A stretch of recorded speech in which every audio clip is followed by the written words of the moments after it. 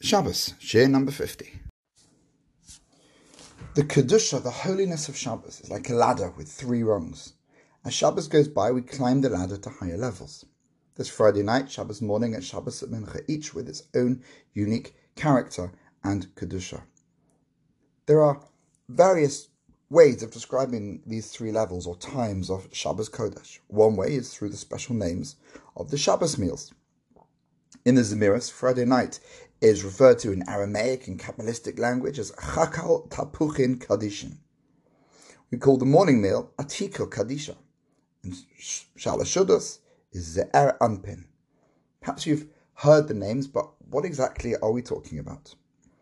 These names hint at a special character of these 3 times. The deeper meaning of these names is really beyond us, but you can still focus on an aspect of it that makes sense even to non-Kabbalists such as ourselves.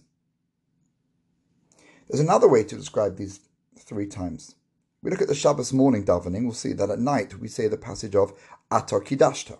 In the morning it's Yismach Moshe, and in the afternoon it's Ato Echad. Shabbos is surely unique in this way. The text of the Amidah changes from prayer to prayer, unlike during the week. So we already get a hint at the fact that something is happening, some spiritual moment is there, then it shifts and morphs into something else, simply because the language of our davening changes. These 3 prayers could be compared to stages of a wedding. Shabbos night is like the first stage of the wedding, the Kiddushin, when the bride and groom stand there under the chuppah and the choson gives the kala a ring. Thus we say Ato Kidashta, which comes from the same word as Kiddushin, you have sanctified. Shabbos morning is like the second stage, the simcha of the wedding, Yismach Moshe, simcha. And Shabbos afternoon is like the yichud, when they're just alone, Ato Echad, Echad, oneness, unity.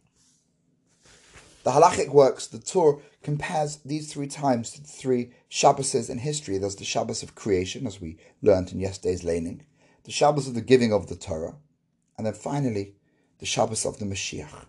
Friday night corresponds to the Shabbos of creation, the morning to the giving of the Torah, and the afternoon to the time of the Mashiach.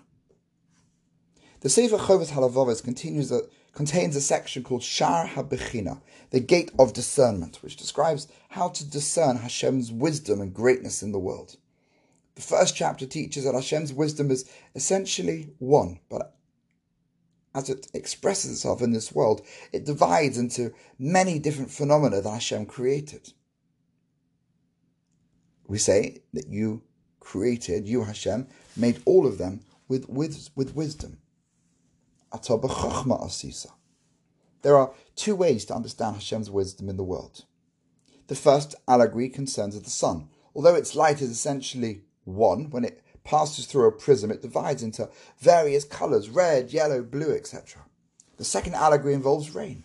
Although rain is essentially one substance, when it waters a garden, it produces flowers of many colours and plants of different kinds.